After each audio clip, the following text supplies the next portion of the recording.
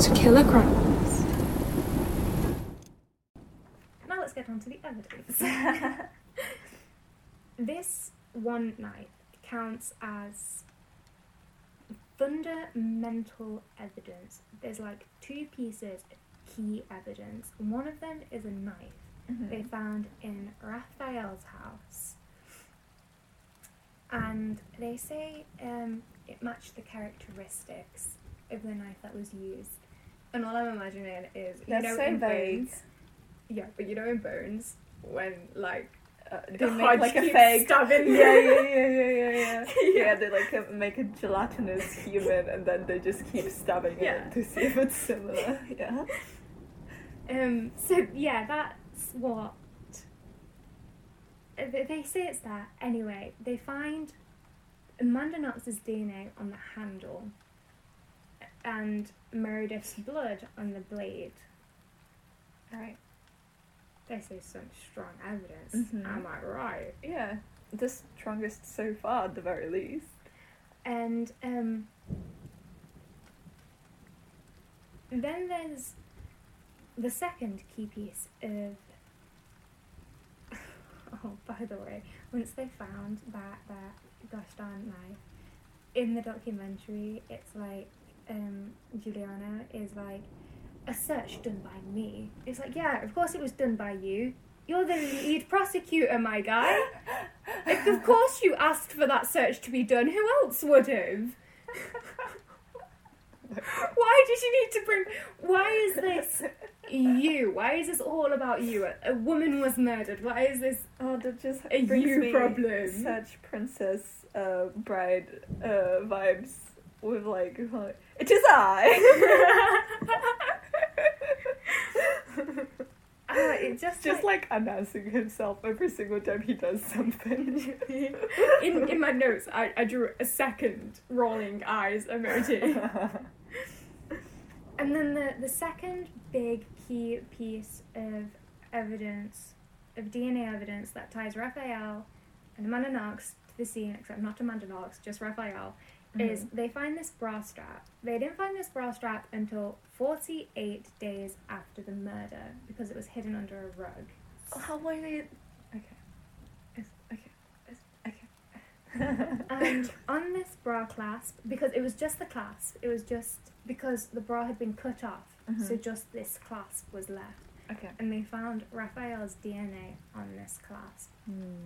These are damning evidence. I agree, yeah. The only fingerprints found at the scene were of Rudy Herman Guede. He flees. He claims he was...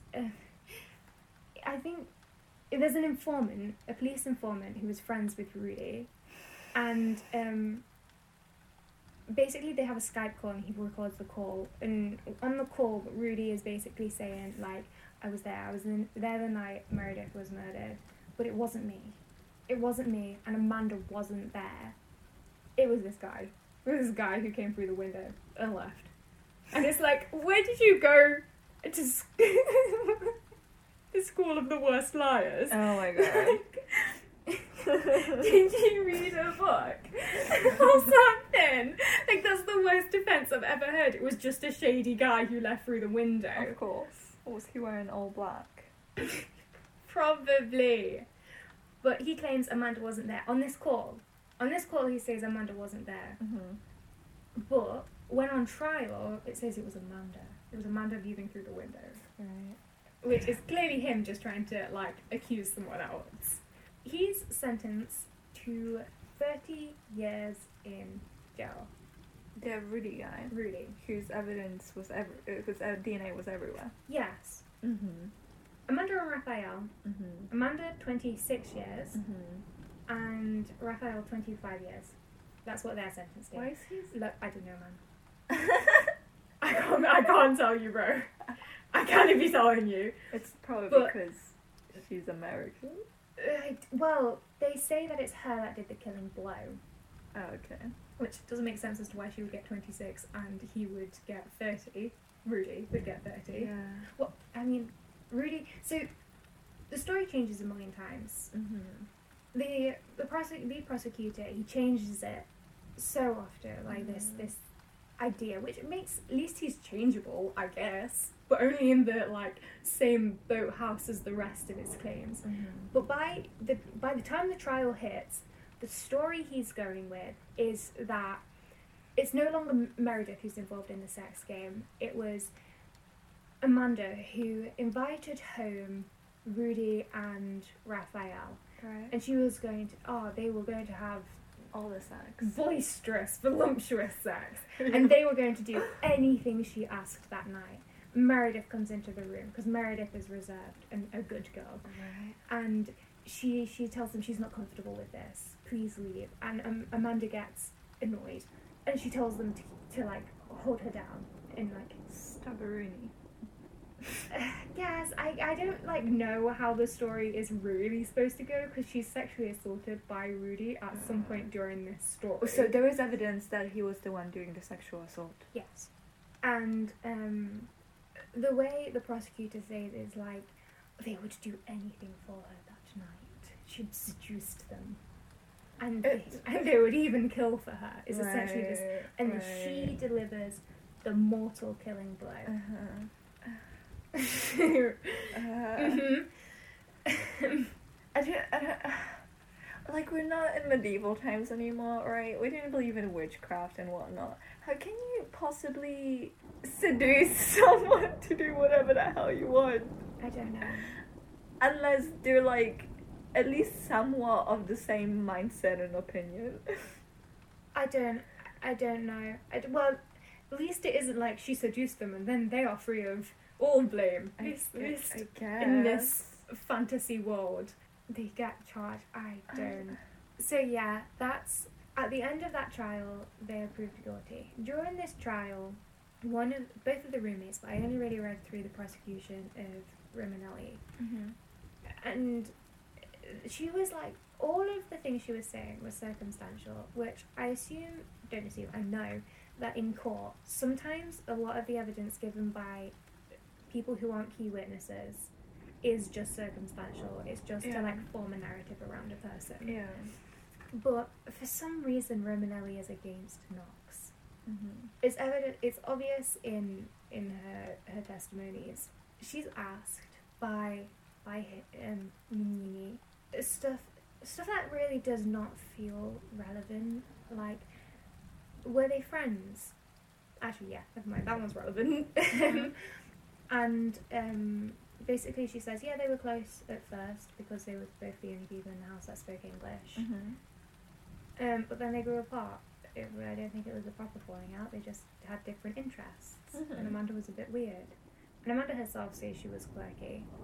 And I mean, like, in the videos, she's just kind of like an oddball, but like in like a very American kind of way. Right.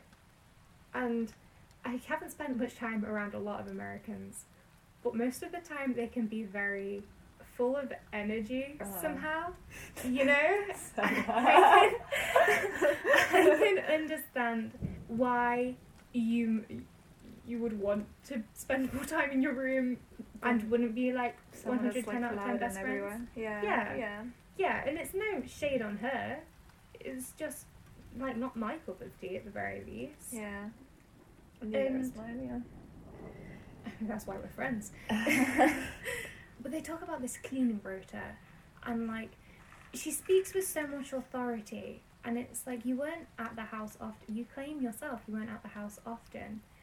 And I was reading through this one article. It wasn't really an article, it was just someone's like think piece, and they were so hung up on the washing machine. And this washing machine was filled with clothes. It was Meredith's clothes and someone else's. I think maybe a couple of pieces of Amanda's. It was in the washing machine and it had been cleaned. And this person in this article, they're trying so hard to spin a tale against Amanda that they forget that it's possible to just, even though you have maybe some strict cleaning rotas, you can still throw in a top with another person's washing. Like, if your washing doesn't completely fill up the washing machine, it's just a thing. And this person in this article is trying to say that it would never, it's like, you weren't there, and neither was the other roommates. So it's not like any of you can say with exact authority when Amanda herself says the cleaner rotas weren't that strict. It had only been established a couple of days before her murder.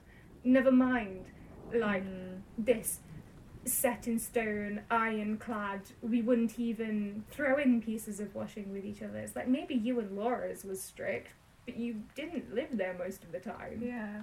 Also, talking about the washing machine, I was gonna bring up a point. I mean, I'm not sure whether you're gonna do some debunking of the evidence with like the knives and bar and whatever.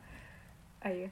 Yes. Okay. Yeah. Okay. I'm just gonna say pass and tell me whether I got it right. Also, like the whole like washing machine thingy and Raphael's DNA being on the bra. Like, if he touched any of Amanda's clothing, and then like left like a hair, whatever the hell it was, and then they put the washing together, and the bra was there. It wasn't. The bra was found unwashed. It was just like, I think it was like towed under a rug. It was just as bloody as the rest of the evidence. Yeah, no, I mean, but like previously, it had to be washed at some point. Yeah, literally. Yeah. An interesting thing about this is that Amanda's Knox's DNA wasn't found anywhere in the room, in Meredith Kercher's room. Mm. And Meredith's DNA wasn't really found anywhere else in the house except for some fingerprints on on Amanda's wardrobe door.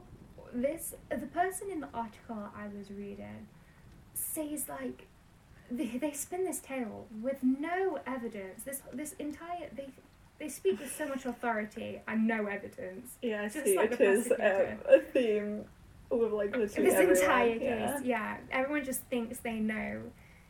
Everyone thinks they know Something. Yeah, and that they are right and everyone else is wrong.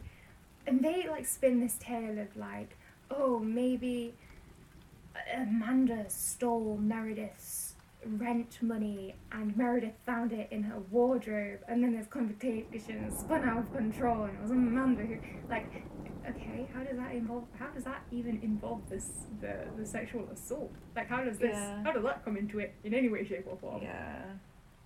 And then they go on. An interesting point they do make, though, is that this was staged as a robbery, but nothing, the window that was broken in was Romanelli's room, and nothing was taken from it.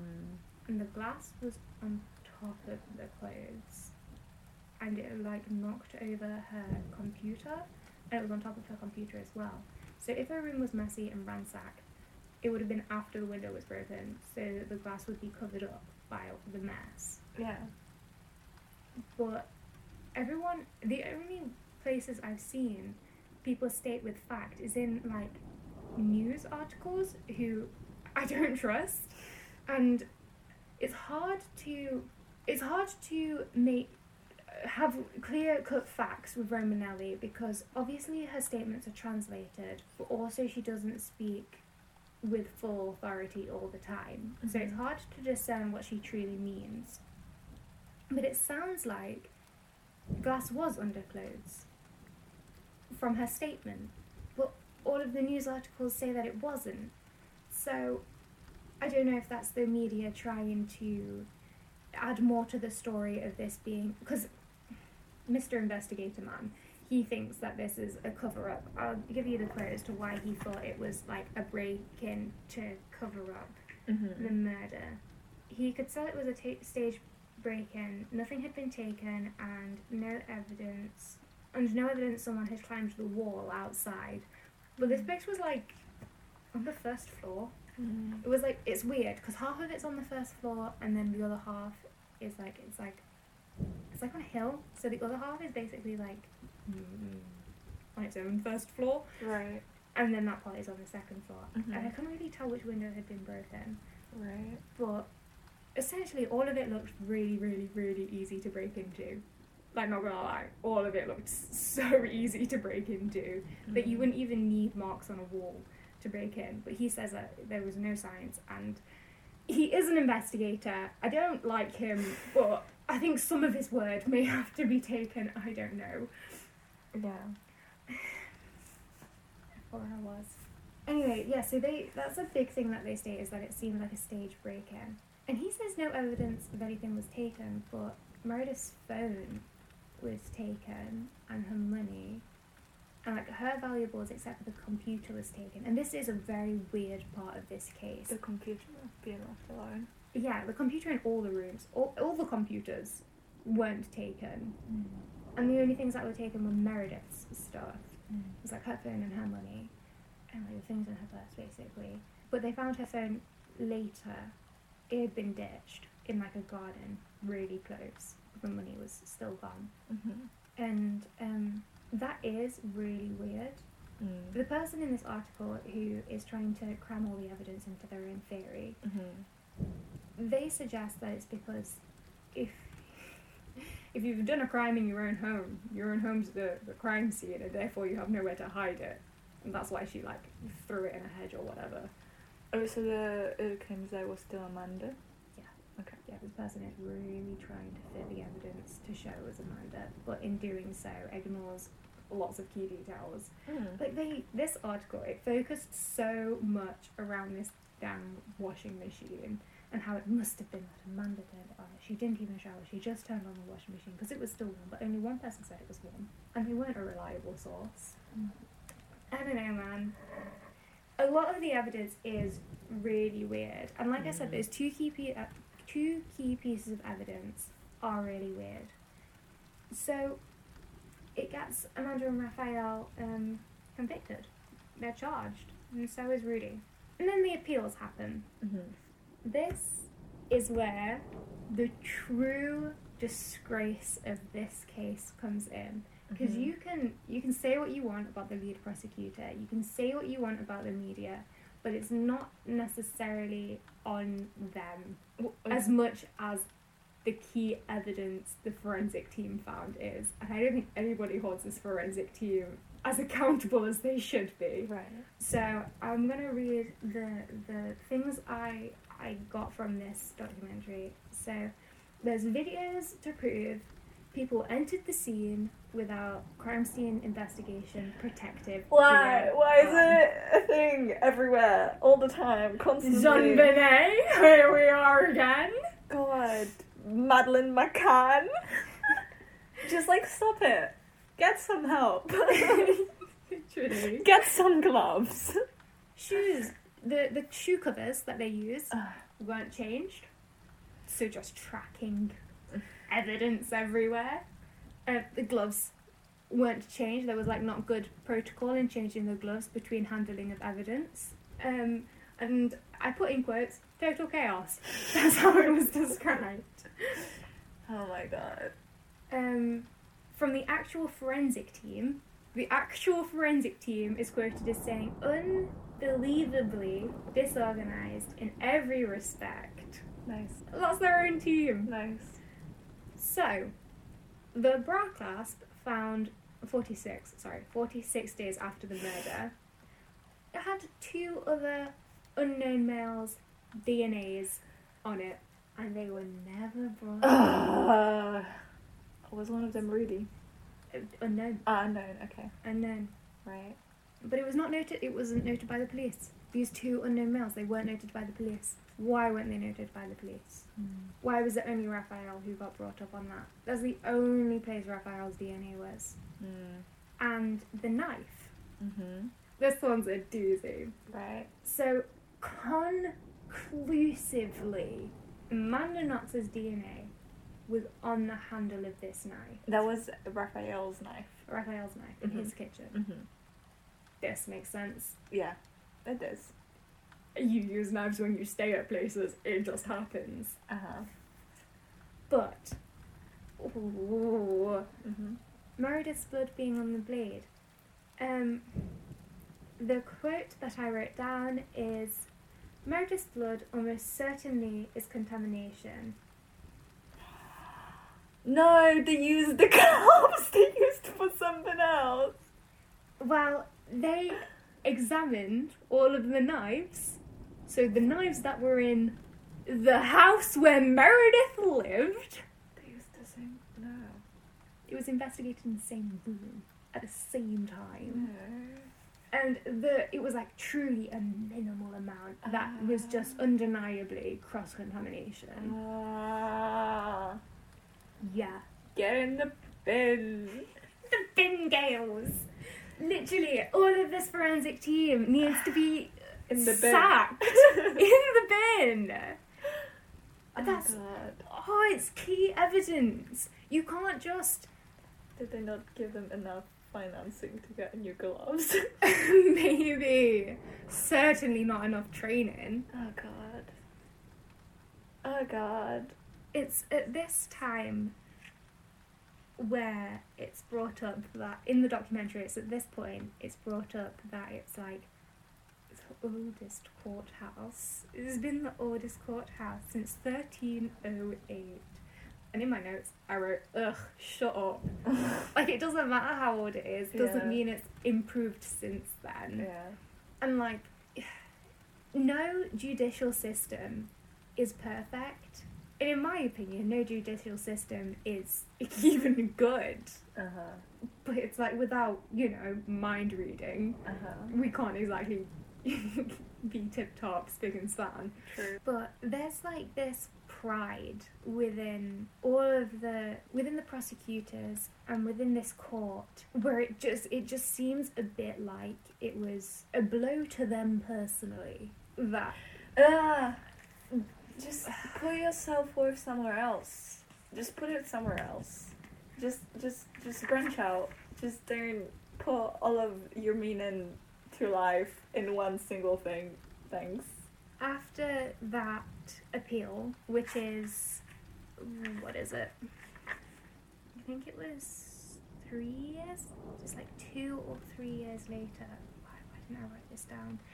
By the way, by the time that they had been charged as guilty, they had been in prison for 2 years.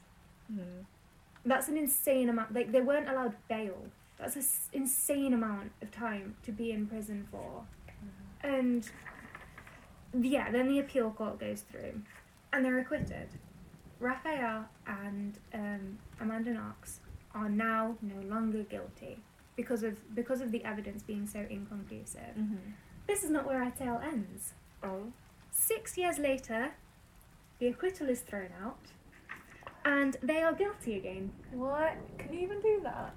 Usually no, because of double jeopardy. Right. But because of the particular way they did it, it was just an extension of the case, so they could. So garbage. Yeah. In the documentary, they say it's based on their actions and circumstantial evidence, but I was digging because the documentary has a narrative it wants to portray. So I was like, that can't be the only reason that this is guilty again. That's just not legal. So I found a different quote that was undervalued the fact that Amanda accused Lumumba and not taken into account that there was evidence Guardi didn't act alone. So that was like also the reason why. Who didn't act alone? Was it Rudy? Rudy, yeah, his second name is Guardi. Okay. Yeah, they put on trial again, but 8 years later, in 2015, the final verdict is not guilty, except for Rudy. Yeah, But it still very much feels like justice was not served, as Rudy's sentence, after an appeal, got shortened to 16 years. And I had it written down somewhere how much he actually served. Oh, it was even less than 16. Did he get out already? Jesus Christ. No. Partial prison release in 2017, which was about 10 years afterwards. And then in 2020, which, 13 years afterwards, he completed the rest of his term doing community service. Oh, community service. Justice served. Perfect. Our streets are clean now and leaves are no longer upon them. Therefore, the murder of a girl, same thing. No leaves on the street. Girl murdered. Honestly, perfect. Perfect. Yes, I believe in the justice. What kind of garbage nonsense is that? There is so much... obviously, everything points to him being a culprit in that. And then they tried to argue that Amanda, because none of her like fingerprints or DNA was found in that room, they tried to argue that she'd cleaned it up. You can't see DNA. You can't see which one's yours. It was just like hers. She was only like, oh, yeah, yes, this is the line that goes above the short one. It's like you can't. No, it's impossible. It's impossible to pick and choose whose DNA you remove from the room. God. It's so stupid. But like, why were they so hung upon like convicting her, and then Rudy, who is most definitely in my opinion guilty, was just like so. All of his convictions were so blasé and just like haphazardly done. Because, well, I have theories. I have theories as to why it was like that. One of the theories is, I mean, it's not even a theory. It's just the two key points. It's because the media created this feeding frenzy that caused people to despise Amanda. They spun this narrative so they wove the tale so tight that the average reader of news would be unable to pick through the evidence and realize Amanda is not guilty. I mean, like I said, I believe she's not guilty. Some of the evidence is really weird. The way she acted was really weird. But it's like, who's to say how you will react In that situation, yeah. It's so circumstantial. It's like it's like when they tried to collate the fact that some killers like true crime. It's like, yeah, hundreds of thousands of people also like true crime. They're not all killers. Yeah. So she liked her? No, she didn't, but it's the same kind of thing. Okay, yeah. So that, along with the absolutely rabid slut shaming that was happening, and Nick, I think I have more quotes from Nick Pisa in here. No, I don't. But the way the press, they were hounding it. There's a video and you hear them say, make sure you shoot the body bag if it comes out, and then whilst they're recording the body bag, I don't know who's saying it, but they're like have courtesy, have some dignity, stop, please stop, whilst like they were recording the body, because it's like despicable. It is. I wrote it down in Italian, but it was like basta, per favore, basta, which is just basta means like stop it. Yeah. It's like, the way they said it was like with no conviction, it was dead monotone, but it's like, it just goes to show like that they're so used to the media being a gauntlet of trolls, as Robert Patterson would say. It's so they completely turned the whole of Italy, England, and America against Amanda Knox. I don't know about other countries, but like that's where the key elements of this case took place. I feel like it also has to do, in my opinion, and that it has nothing to do with Italy specifically, because I'm sure most countries would react like it. At least me knowing the mindset of like a lot of Polish people, it's very much like us against them mentality at this point, I feel like. And she was like kind of an outlier. Yeah. That was an involved. outsider. Yeah. Yeah. An outsider. So like it was so easy to like think of her To as the enemy. her being the bad one. Yeah. Because you wouldn't want it to be one of you. Because like, yeah, I imagine it'd be just much easier to accept to people. The second reason is because of the lead investigator. He lobbied so hard for Amanda to be the one in the wrong, because he messed up that Florence case so bad that his name in this small town was ruined. And you can tell he thrives off of the fame, because once she was convicted guilty, he's like quoted as saying like, "Oh, I don't think of myself as a hero, but as I walk through the streets of Perugia, then people say, high five me." Basically, they shake my hand. They shake my hand. They thank me, and it's like, that's not the reason you're an investigator. No. That's not the reason. What is justice? It's not you getting your hand shaken for a shoddy job. Yeah. But it's like, I can just.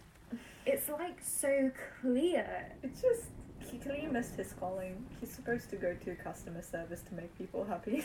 Yeah, he just needed a win, essentially, and this was an easy one for him. The media made it easy for him, so he didn't really even have to do any work. Like I said, that quote, "I have felt under attack ever since I investigated Norducci. It all started from there. I felt under attack."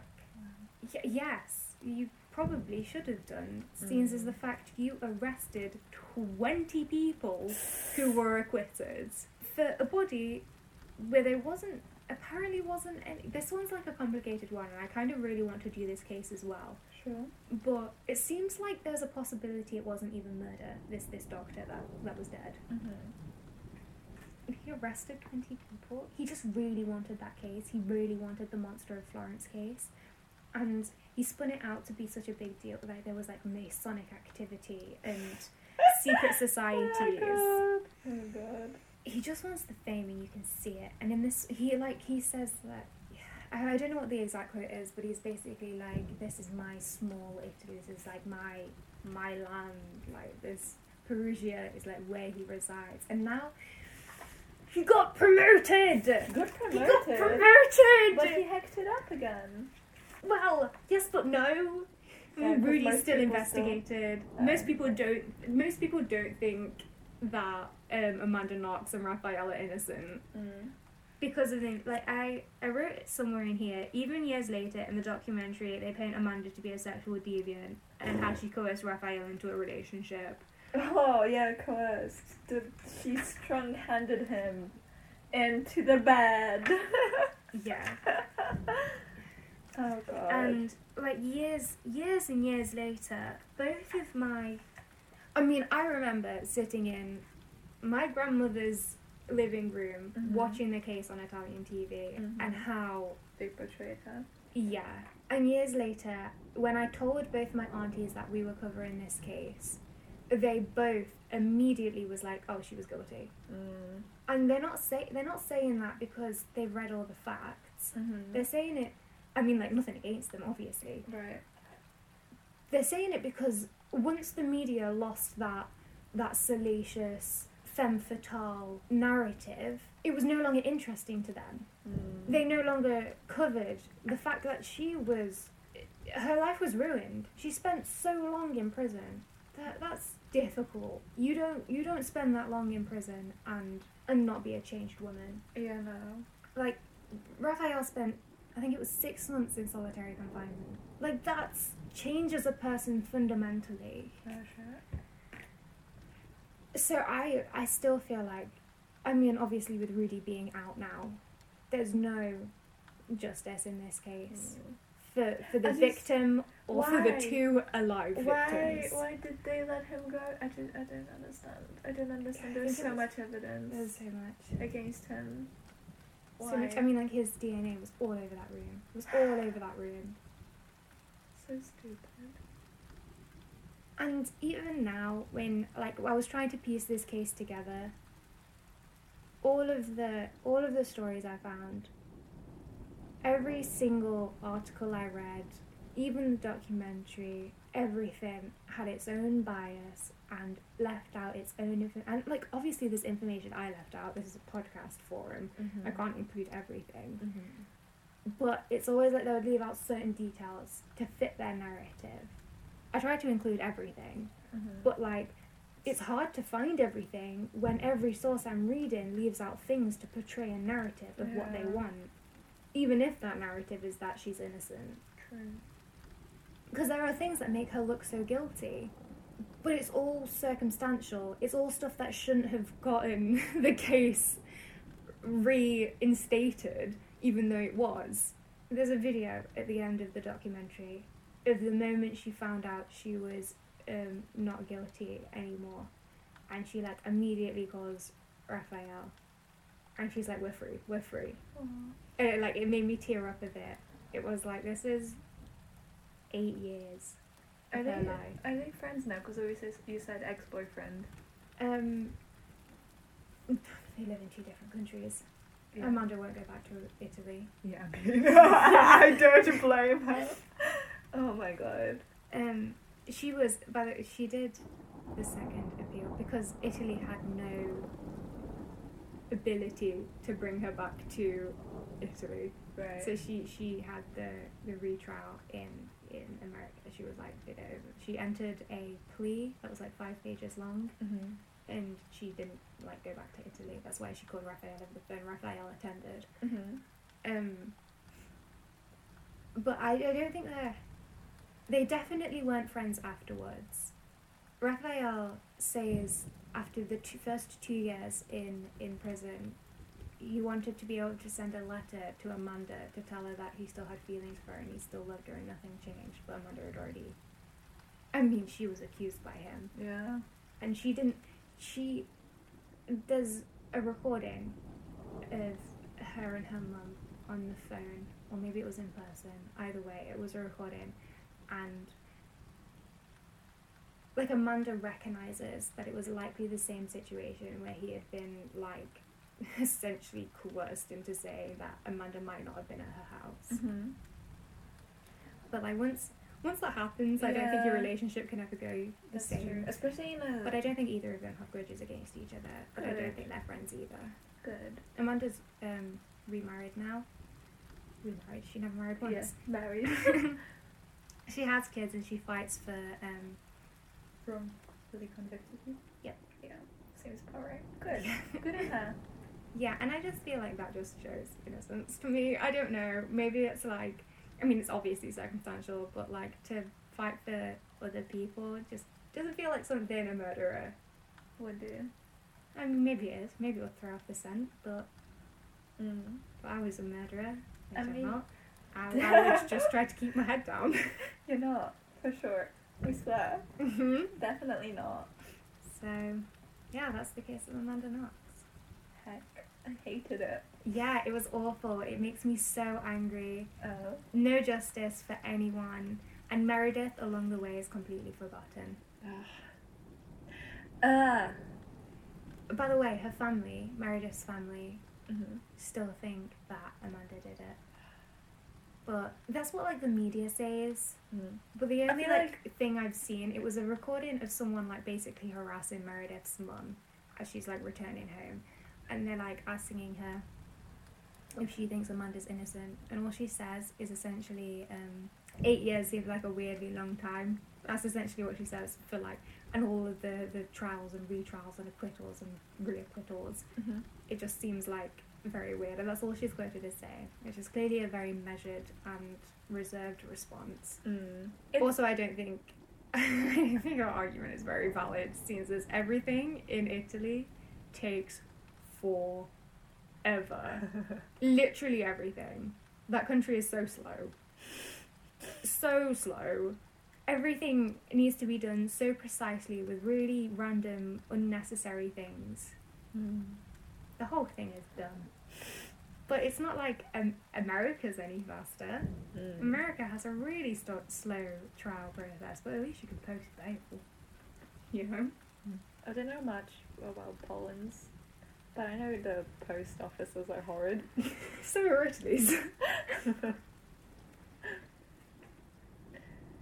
Okay, so that concludes our the Amanda Knox part. So if you were just here for that, you can click away now. Yeah, now we're gonna move on to like a small 10-minute segment about a different case that we got pretty annoyed about, that we wanted to share with the general populace, so more people can get angry along with us, but there's not enough evidence to like keep talking about it. Yeah, not a full episode's worth. Yeah, but anyway, here you go. I would say I'm mostly a dispassionate person, and the only things I have pretty strong opinions upon is books, and anything involving sexual assault, because I hate it with a burning passion of 1,000 suns, and I hope everything that's horrible to befall people that do such things.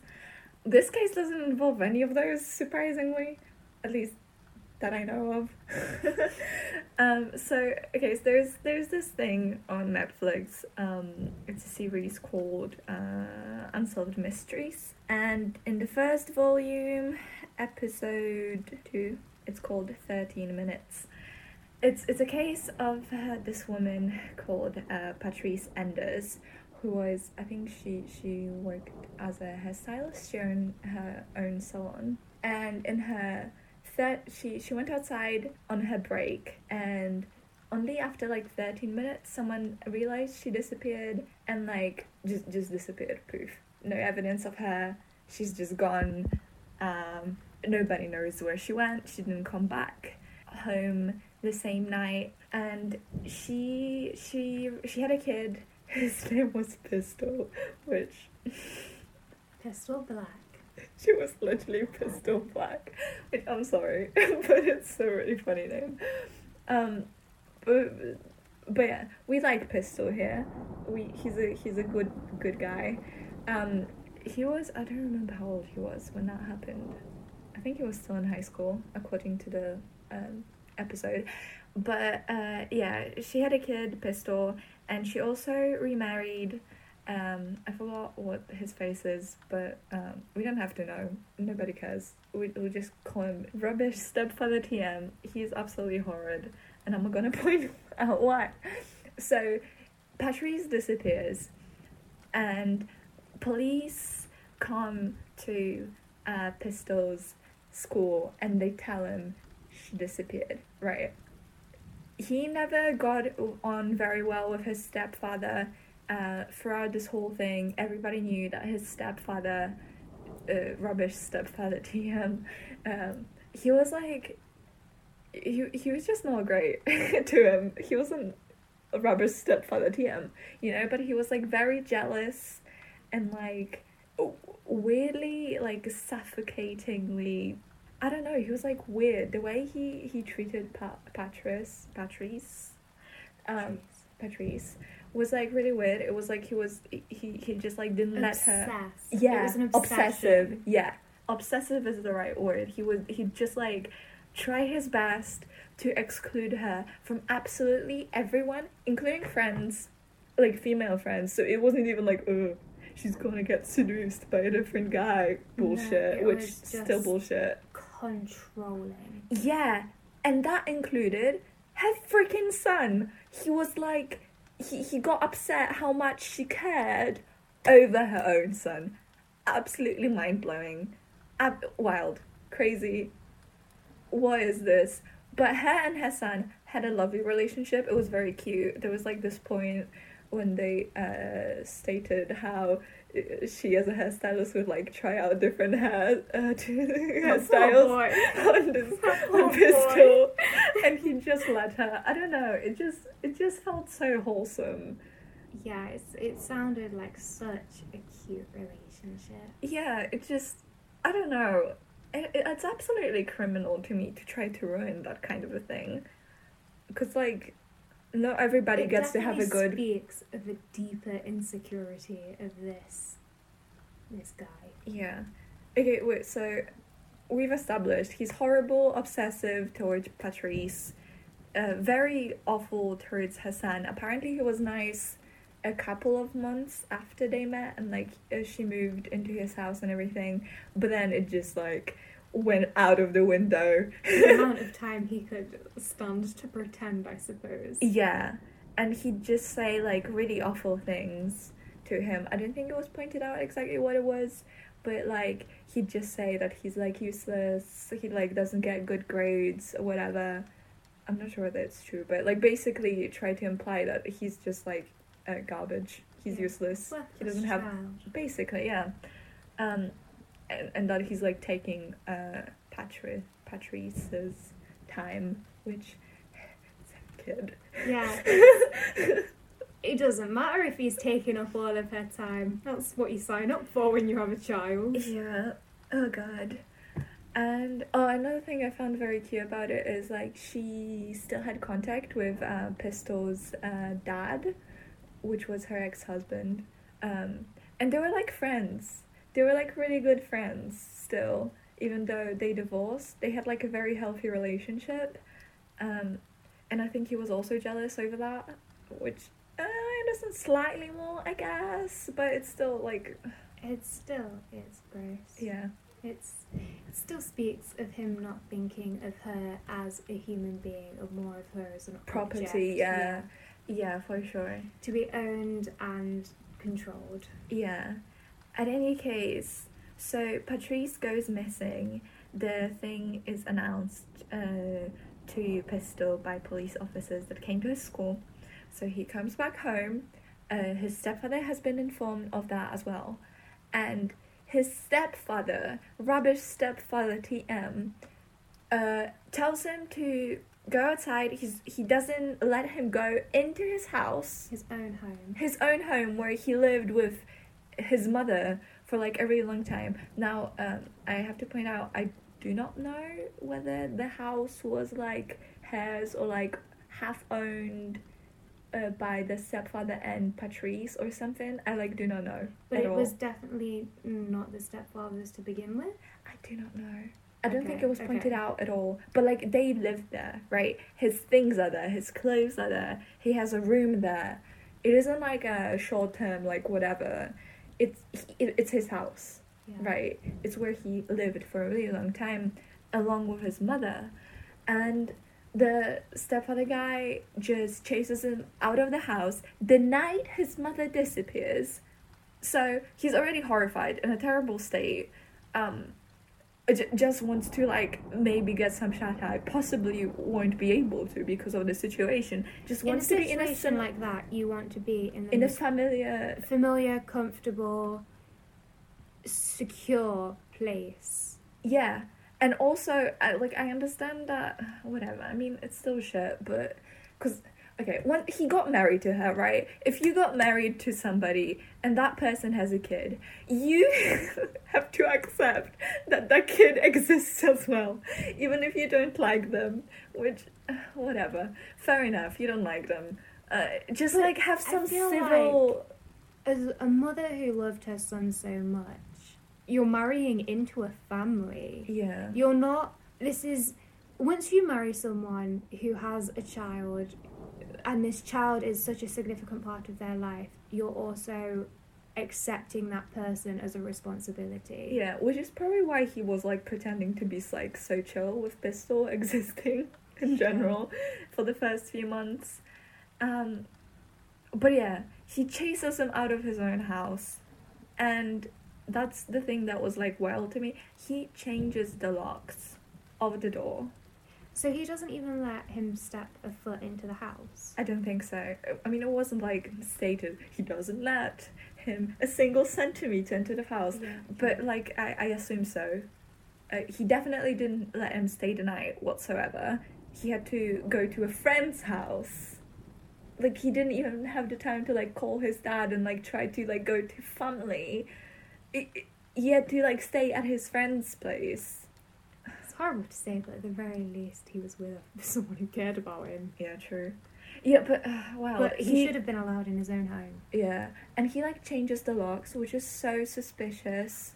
Yeah, we were talking about that. Yeah. And how it's like, is he trying to cover something up? Yeah, his like wife goes missing, and the And then he first doesn't thing you let do, anyone in the house. it's the same night. It's the same night she goes missing. It's like, if you don't know that this person is dead, you are expecting them to come home. You would make everything possible for them to just be able to get in, for you to be able to finally accept them home. You know, you don't change the locks.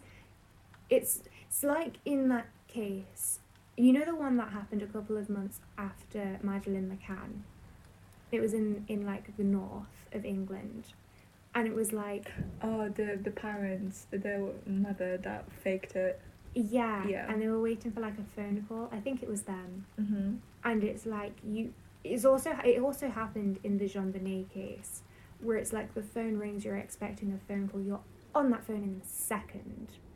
if it's from like the people holding them hostage, from the ransom, from the police, you are like on it.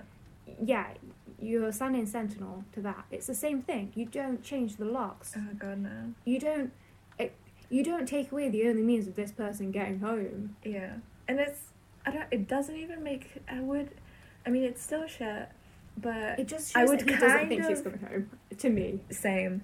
I think so as well. And also, it doesn't make sense.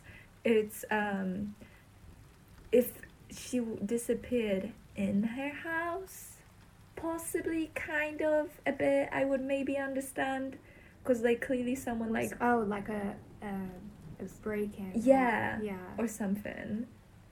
But like no, it was from her. I don't know. It's so weird.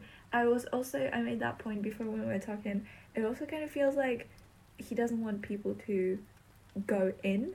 Yeah. Or out, which I was thinking. I mean, listen.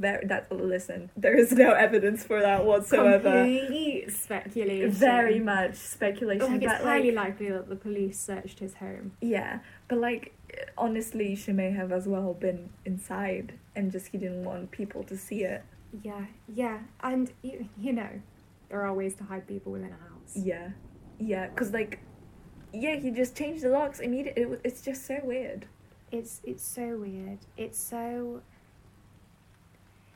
just not the first thing you're thinking of when someone you love goes missing. Not at all. And then later when he was like interviewed about why he did it, he was like, oh, it was like just in case. And then he was also, I also didn't want like that brat to be like a nuisance in my house anymore or something. And like, his mother just disappeared. Even if you dislike him, common courtesy would be to at least put a roof over his head. Yeah.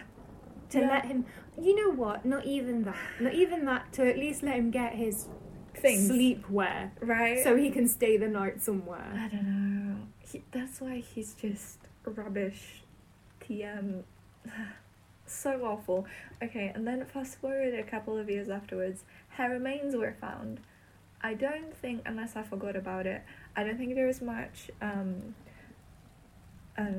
evidence of like what exactly happened to her, because it was a couple of years later and most of it was just like bone at this point. Oh, you didn't mention she wanted a divorce from him. Yeah.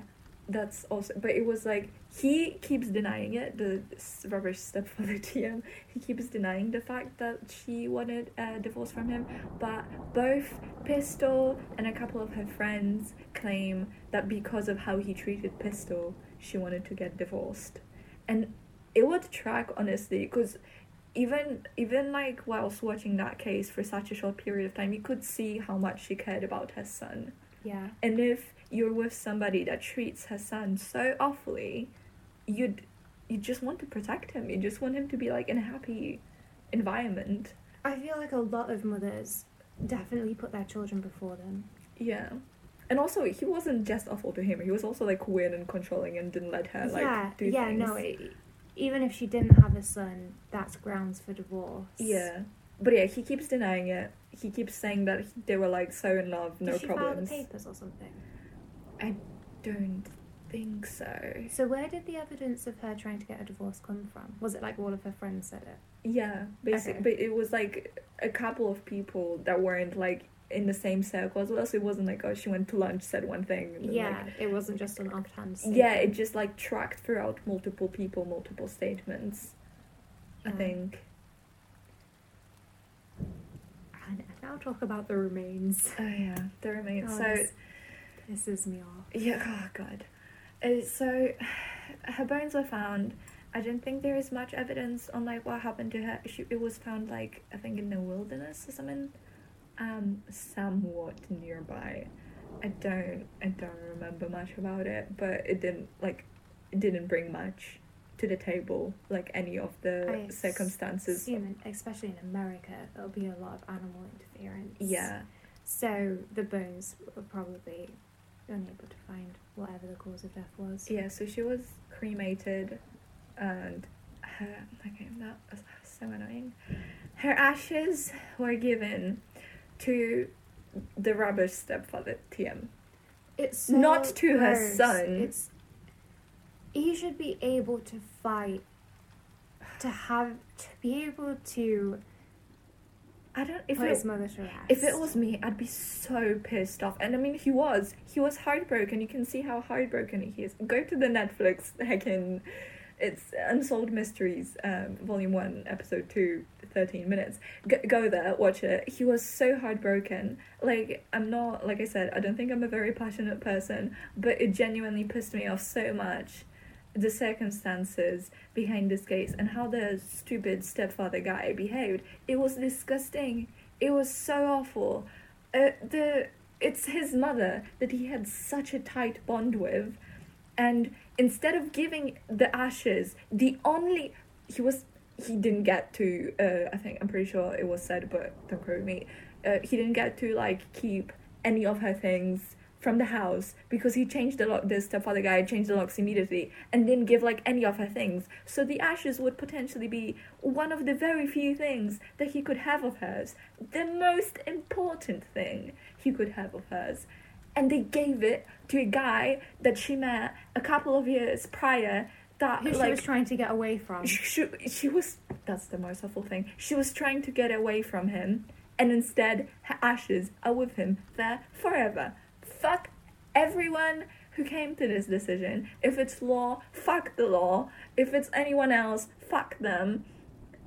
Awful. Just god awful. Who thought of this? Pistol should be able to fight for his right to his mother's remains. Like, remains do have rights. I watched so many of Ask a Mortician's videos, and if there's one thing I've gotten from it, it's that remains have rights. Yeah, I don't know much about the legal aspect of it, but, like, it just feels so wrong. It feels so wrong. And this stepfather TM. The way he smirks when he says that he has her. Oh god, it's awful. It's just awful. It goes to show how much of a possession he thinks of her. Yeah, it's just no. He never let Pistol, like, hold or see her ashes. Never once.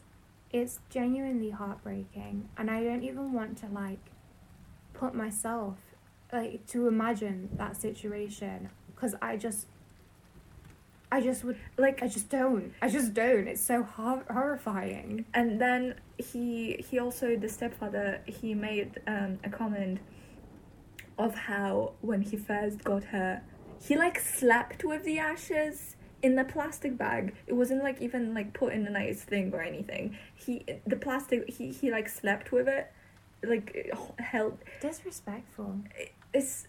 She wanted to get away from him, and he slept with her ashes. It's for years.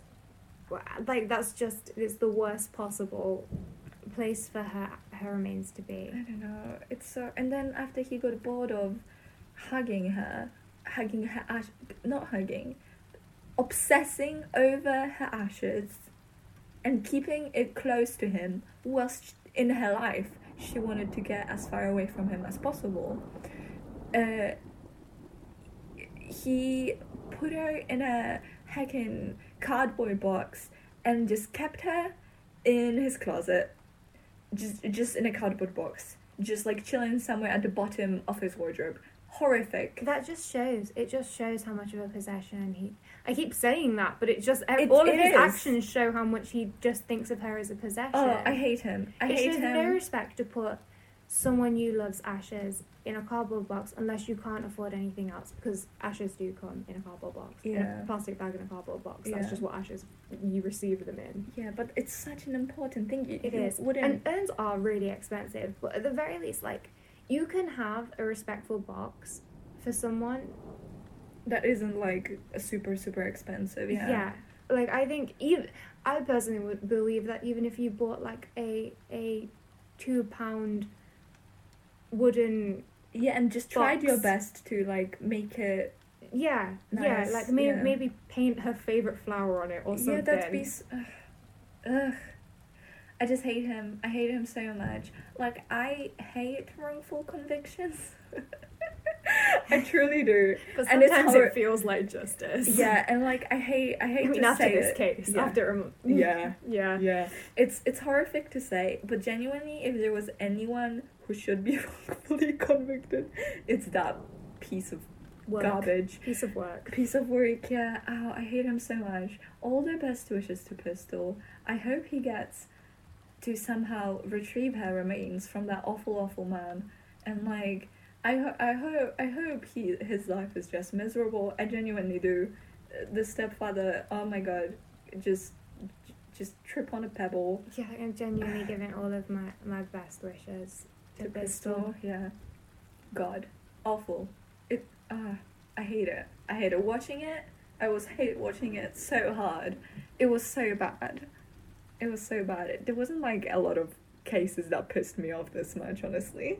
But it's I guess they do parallel each other pretty well in the fact that there's just no justice in either of them. Yeah. Okay, that's it for This is the real end now. This is the real end for sure. Thanks for listening to us. Yeah, ramble for on so about that. long. Yeah. And I guess see you in the next one. week.